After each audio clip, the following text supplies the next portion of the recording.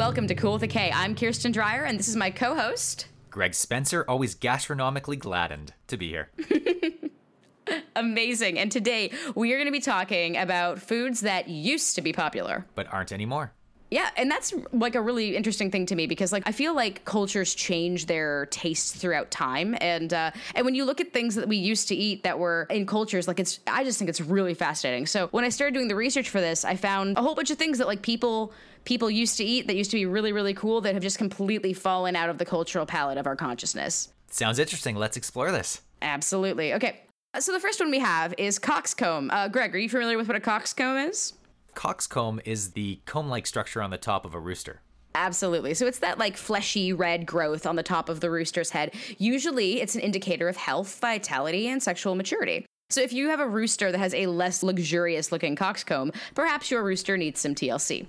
So let it relax and chase waterfalls. Now, what's interesting about a coxcomb is that it's quite laborious to prepare. So you have to boil it, skin it, boil it again, and then you have to cook the coxcomb on top of that to give it like some flavor. And back in the day, and I'm talking about like aristocratic 17th, 18th century, and even earlier before then, coxcombs were a sign of peak wealth and affluence in Europe. And this is primarily due to the cost associated with having poultry. So if someone were at a party, a fancy European party, and they were to hand you a bowl of coxcombs, what they're really representing is, look at all the chickens I have. I have so many chickens that I can cut the coxcombs off of all of them. And since chicken would have been a fairly high quality luxury meat item for the common person, it might not have been a big deal for the extremely aristocratic, but it still represents a large portion of wealth, more than it represented deliciousness because of its taste. So roosters were needed on farms to encourage hens to lay eggs. So killing a rooster represented an abundance of food availability. But to slaughter the rooster just to show off the comb was an even more ostentatious display of wealth.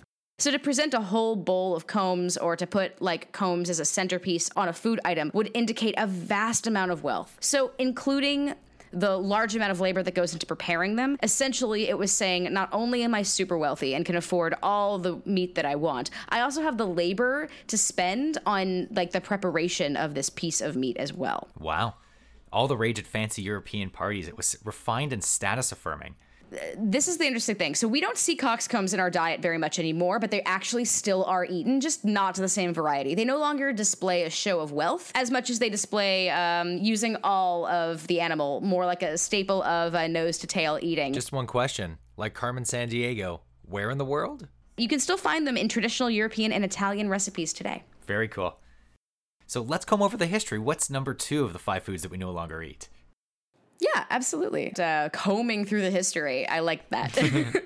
So on that note, we'll go to the next one. So tansy is, if you ever seen tansy, it used to be a staple in a Good Housewife's garden. It is a Beatrix Potter-style Victorian flowering weed, popular all the way back to Rome, and was long considered a garden staple for medicinal purposes. It used to be used as an abortant, but it also had a whole bunch of other, not necessarily proven, but considered benefits medicinally. It has a taste that's kind of cool and sweet, like peppermint, and it was popular in Europe for flavorings. And although it is sweet and quite tasty, we don't eat it anymore because in small doses, it's fine, but in anything more than a very small dose, it has negative, toxic, and lethal effects. So we don't eat it anymore because it's poison. It has effects that if you have just even more than a small dose of it, you can feel dizzy, lethargy, you can have mood swings, giddiness, headaches, basically a hangover. And in high doses, it can cause delirium and death. Wow. It really reinforces that principle for me that a medicine is just the therapeutic dose of a drug. So it's similar to foxglove, which is digoxin, which is a cardiac drug, where a little bit can fix your cardiac problems, but too much will kill you. Absolutely. You're completely right. So tansy's fallen out of favor largely because if you're growing it in your garden and you don't know the dosage, it's very easy to overdose by accident and have some really negative effects. The effects might not kill you, but they certainly won't make you have a good night. Our next piece moving forward is ambergris. Have you ever heard of ambergris? Have I heard of it? I'd agree. Yes, I have. Yeah, so there's a great Bob's Burgers episode about ambergris. And I thought this was just the coolest thing. And might be a little bit gross, but it's also super fascinating. So ambergris is formed from the waxy coating of the lining of the stomach of the sperm whale. Ambergris is created when that whale eats a squid. So, to protect itself from the dangerous ink that resides inside the squid, the whale's stomach lining will coat the squid in this waxy substance. Once expelled by the whale, this hard, yellow, waxy substance can wash up on shore. So, inside this waxy substance is a disintegrated squid, but the waxy substance itself is ambergris. Apparently it has, I've never experienced or smelled or seen or touched ambergris, but apparently it has this earthy, aromatic, intoxicating, and indescribable scent that used to be used heavily in perfumes. The best way I can describe it from my research is that it kind of think like truffles. It's sort of earthy and sweet, musty and alluring, and it was also eaten, but it was very, very expensive. Famously, King Charles II of England was said to have his favorite food be ambergris and eggs. Wow, that's high taste. And if I serve it with cornmeal, it would be amber grits. Otherwise, it's if I try to think up another name for it, it'd be a battle of amber wits. I like that. And just for a fun fact, you can still find ambergris on shores today. I mean, sperm whales are still around, squids are still around, this event is still happening. But if you do find ambergris, best to not eat it. Who you gonna call? Call your local municipality and they will pick it up, because studying ambergris can actually provide us a great deal of information about the health of sperm whales in the local area. It's whale science, yo. Our next thing is aspic. I hear it's a gelatinous number 4 on the 5 foods we no longer eat. That is very, very true. So a lot of people are probably familiar with an aspic because it's essentially Jell-O. But before you think of like delicious Jell-O, aspics were actually savory. Like savory Jell-O, for the vast majority of history, all the way back to the Middle Ages, serving an aspic was a dish to delight. This is mostly because the requirement for Jell-O came from boiling cow's feet or pig's feet or some other collagen-rich substance like bone or skin. Due to the high price of meat for the majority of human history, serving aspic was beyond fancy. It was, again, a show of affluent wealth. And the idea carried on well into the 1950s as sweet Jell-O and instant Jell-O grew in popularity. It also was popular in wartime because Jell-O can act as a preservative. When you're creating that gelatinous seal around things, it creates less ability for air, water, and microbacteria to get at the thing that you're actually preserving, which can make it last longer. So, all the way up into the 1950s, Jell-O was pretty popular. And into the 1950s, savory Jell-Os kind of fell out of fashion and sweet Jell-Os moved into fashion. And as it became cheaper to produce with the idea of powdered gelatin, it also became more useful for preservation. By the 1970s, though, Jell-O and aspics were fading out of favor fast. And although there is like a Jell-O belt in the USA where Jell-O is still readily available and eaten pretty regularly, it has primarily become a relic of the past.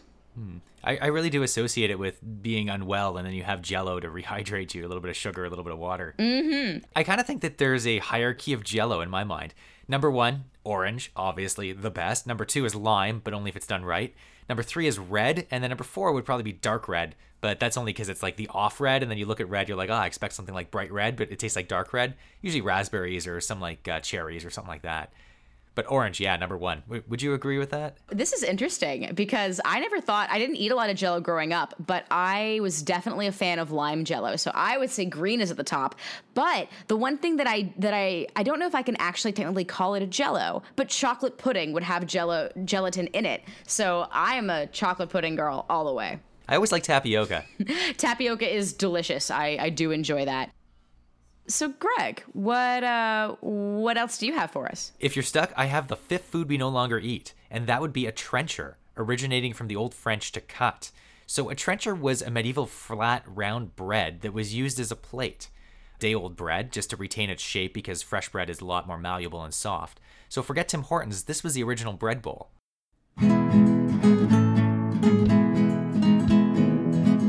down to the hitching post, gonna put it all out on the line. Going down to the hitching post and play it cool and pretend that it's fine. 'Cause it's down at the hitching post where I used to go get by and waste my time. Going down to the hitching post, gonna have a heart and try to start again.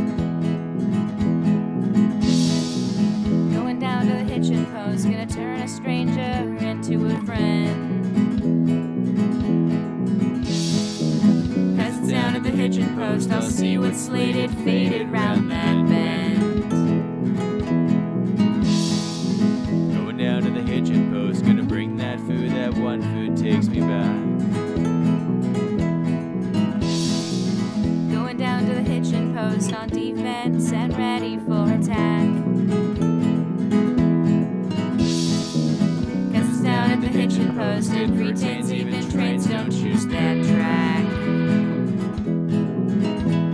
No, I won't go down without a fight, and I won't stop, I'm losing light, and then I'll ride right through the night to the hitching post. Now what a sight.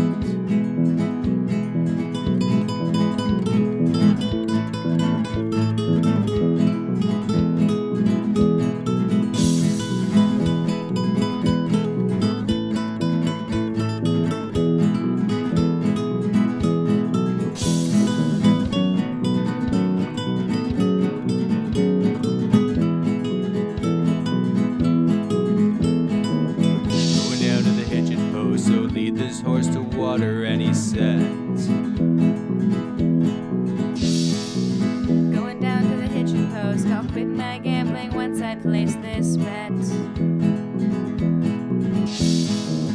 cause it's down at the hitching post, the strong ain't wrong and people just forget.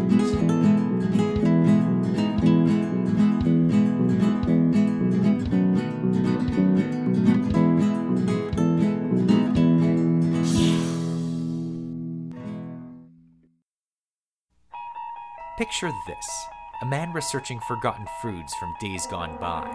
And as he finds a simple trencher as an easy addition to the podcast, he quickly discovers that down the rabbit hole lies information that would change his very view of gastronomic reality.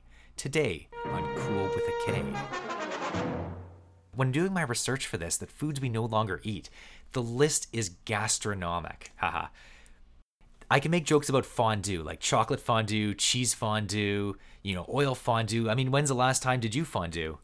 I would say at least 15 years for myself, but it was huge. Everybody had a set. And I can make a joke about 1980s quiche. Anyone that was raised in the 1980s always had this big casserole on the weekends. TV dinners themselves from the 1950s, which was a way for the Swanson's company to sell leftover Thanksgiving trimmings. They weren't doing it out of the goodness of their heart. It was a whole marketing ploy in order to get people to eat these leftovers they had no other way of selling. But the sixth food that we no longer eat is a conceptual mind bender. So, Kirsten, if you look at old Renaissance paintings, do you notice that some of the foods don't really look like what we think of as foods? Absolutely, I do. And you've seen quite a few Renaissance paintings in your time traveling around the world before the world kind of shut down, correct? That is true, and I think I know where you're going with this, and I am eager to hear more. Wispy watermelons, oddly colored carrots, funny-looking chickens, spindly wheat. How foods with the same names is selectively cultivated and changed throughout history. So let's look at those specific ones. Wheat, watermelons, chickens, and carrots, and how they changed through time. And the banana. So buckle up, because this segment is bananas. B-A-N-A-N-A-S. So let's start with ancient wheat. The wheat we use in kitchens is pretty refined. Spelt, you got white flour, you got gluten-free flour. What's the most common flour in your kitchen? Well, currently, because there was recently a shortage on flour in my neighborhood, I was able to get my hands on the only kind of flour that was available, which was an industrial-sized sack, like a 25 kilogram sack of white flour. So that's what we are currently working with in this household. The best kind of flour. Lots. Wheat originates from wild grass. So all the wheat that we have currently, it all comes from this one or two strains of original wild grass that has been cultivated from 12,000 years ago. And what we currently use in our cakes and breads and pizzas is a lineage of selected farming practices and modern genetic research. Stew on that and bake that idea. That's actually really, really cool. I actually had no idea. I did know, however, that sticky rice comes from one genetic mutation that occurred once that farmers liked and continued to breed it. We have sticky rice because of one genetic mutation that occurred one time. Wow, imagine sushi without sticky rice. It's the core of it. It would just be falling apart all the time, and the world without sticky rice. That would make me sad. From the main course of rice, maybe, to watermelons, there's a long road for this bitter green fruit to become the king of summertime refreshment. There's evidence of Egyptians farming watermelon 4,000 years ago, but it originates from northern Africa with watermelon seeds found in Libya dating back 5,000 years ago. Why the popularity? If it was kept in a cool shaded area, a watermelon could stay edible for weeks because it's an organic storehouse for water. It's also interesting that the watermelon gene for red coloration is also linked to the sugar gene content. So watermelons that are naturally redder are sweeter. So people cultivated it for fuller, meatier, sweeter watermelons. And here's a question. How do you pick the perfect watermelon? Well, I look for a watermelon and I tap it. What do you do? That's exactly what I do as well. So it's percussion because there's a resonance with things that are more hollow. They sound like they're echoing. But doing it by sight, you're looking for rounder watermelons, so more orangey and less white spots on them. And you're also looking for a darker, greener skin with larger webbing on it. And that all means it's a much sweeter watermelon. I also have to say that with the weather getting warmer, you are making me crave watermelon so bad. Oh, king of summertime. And they say if you put a sprinkle of salt and you could fry it on a barbecue. I've never tried that myself, but I've seen it on Pinterest. That sounds delicious. And my grandfather used to eat watermelon with salt. He said it made it sweeter. Granddad knew where it was at. There's actually a science behind it. So sodium chloride or table salt, in low amounts, it reduces bitterness and therefore enhances sweetness. In high amounts, though, it suppresses sweetness and increases the savory flavoring or umami in food. The contrast, because human palates tend to like contrast. Switching to the contrast of chickens, from modern day chickens to, let's say, medieval chickens, the big change didn't really come about as quickly as 100 years ago. So up until the 1920s, chickens and eggs were a rare delicacy. It wasn't really until the 1950s, with an increase in large-scale chicken farming and industrialization of the cleaning process, and of course, home refrigeration, did you see this increase in chickens being eaten by everyday people. What is dinner? Dinner is fowl. The average people could eat fowl on a regular basis. And with this demand it raised, the market had a need. So chickens are currently twice as big as they were in the 1950s. There's two reasons for this. They use specifically larger breeds of chickens, and they feed them higher amounts of feed. So we're getting really hardy chickens. They're meatier. That's correct. They want a chicken that's an absolute unit, to use the nomenclature of our times. Are you chicken? Okay. Okay. Sorry, I've lost track of thought. Oh, carrots. Oh, carrots. Carrots, before the 1600s, the common color of a carrot was either purple or white. Orange carrots are a result of William of Orange, a Dutch prince who brought the Netherlands independence from Spain. And like every Euro Cup knows, the Dutch propagate all things Orange's support. As well, carrots that are specifically bred for sweetness and root quality are both found in orange carrots. Here's a question. In medieval times, why were beet pies and carrot cake so popular? Are you a fan of carrot cake? I actually love carrot cake, and I have It's so gritty. It's gritty like life. Life is gritty enough already. Oh man, no, I love me some carrot cake. Can I hazard a guess as to why they were so popular? That because they are root vegetables, and root vegetables tend to have a high sugar content, and sugar would have been extremely hard to get a hold of in the Middle Ages. I'm gonna say that they're probably the sweetest things that peasants had access to. That is 100% correct. 10 points for Gryffindor.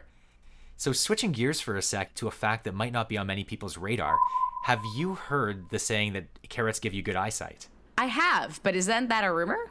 It is. It was propagated in the Second World War when the British had radar systems to help with flying missions at night. A mix of propaganda where they propagated this idea that since the pilots ate carrots, they had better night vision, or spill the fact that they had radar at the time.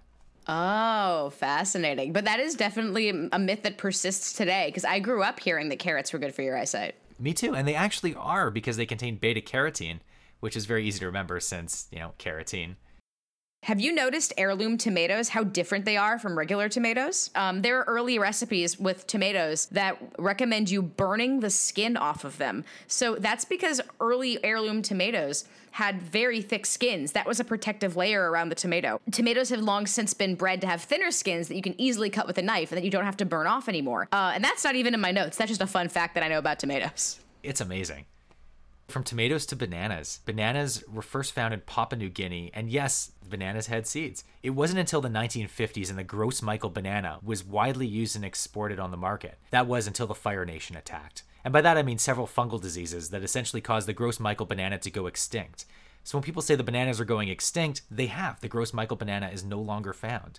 And these days we use something called the Cavendish banana, which, amongst other qualities, is resistance to fungus. So it cannot get the same fungus that wiped out the Gros Michel banana. So banana flavoring in medications. I've heard the phrase monkey farts thrown around quite a bit. And that flavoring is actually the Gros Michel banana. And the reason it doesn't match our current palate is because we're used to the Cavendish banana. So old-fashioned, old-timey banana flavorings aren't the same banana, but slightly reminiscent of it. That is fascinating. I actually didn't know that. It's time for a Bananarama history mystery on Cool with a K. Right now, Pittsburgh, Pennsylvania on December 17th, 1936. A man enters a banana factory and turns on an electric fan, and the ensuing explosion rains bananas onto the city of Pittsburgh. Our suspect, banana gas. Ethylene gas, combined with the gas heaters of the ripening room. So ethylene gas is produced as bananas ripen. And don't worry about having bananas in your home or causing a banana explosion because it's very, very small amounts of ethylene gas that's released. The only thing that should worry are your apples, your melons, your broccoli, and cabbage because all those are hypersensitive to ambient ethylene. But on the flip side, if you want those to ripen a little faster, let's say you get some broccoli, it's pretty hard, it's pretty new, you leave it near your bananas and it will ripen overnight because of the ethylene gas. But if you want your bananas to ripen slower, you cover the stalk in plastic, like some saran wrap or tinfoil, because not as much is released into the ambient air, thereby ripening the bananas or anything else around it. That is an awesome food-saving tip. Well, why don't we eat ambergris anymore? It's gross. Coxcombs, they don't taste good. Tansy, it's poison. Jell-O, meh.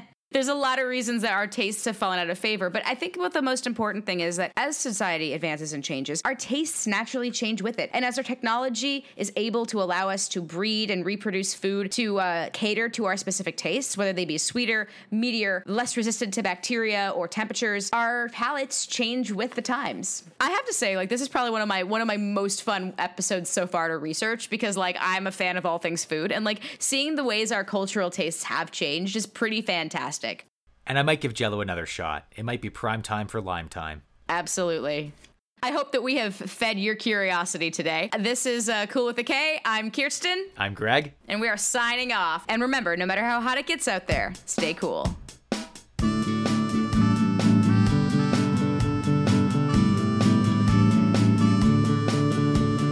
Spend your cash and spend your time. Respect the law, commit no crime. And all the while you seem to find your way. Cash your chips, redeem the check, fill your coffers, invest in tech, and all the while you seem to find your way. Your cell phone hums, the morning comes, and battles lost and battles won. The dream of battles yet to come, and when it's all just said and done, to relax and have some fun, my favorite podcast just begun. Cool with a K.